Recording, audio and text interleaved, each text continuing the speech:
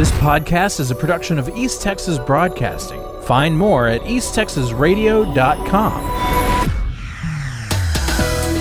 One person was killed and another sustained non-life-threatening injuries at about 5:20 Sunday morning in Lamar County. The preliminary DPS report indicates a vehicle driven by 19-year-old Bryson Stee of Scroggins was southbound on US 271 in Deeport when it crossed the center line and struck a vehicle driven by 24-year-old Virginia Rainey of Bogota, who was northbound. She was pronounced dead at the scene. This is an ongoing investigation.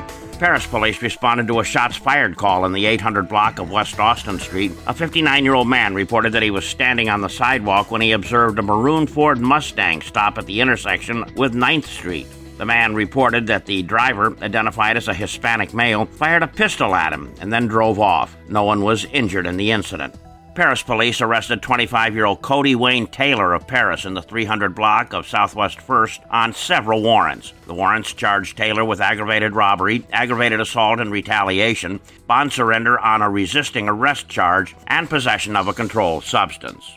A former Smith County constable convicted of theft by a public servant has learned his punishment. Curtis Traylor Harris was sentenced Monday to 5 years probation and a $10,000 fine. If he violates any of the terms of his probation, he'll be sentenced to 2 years in state jail.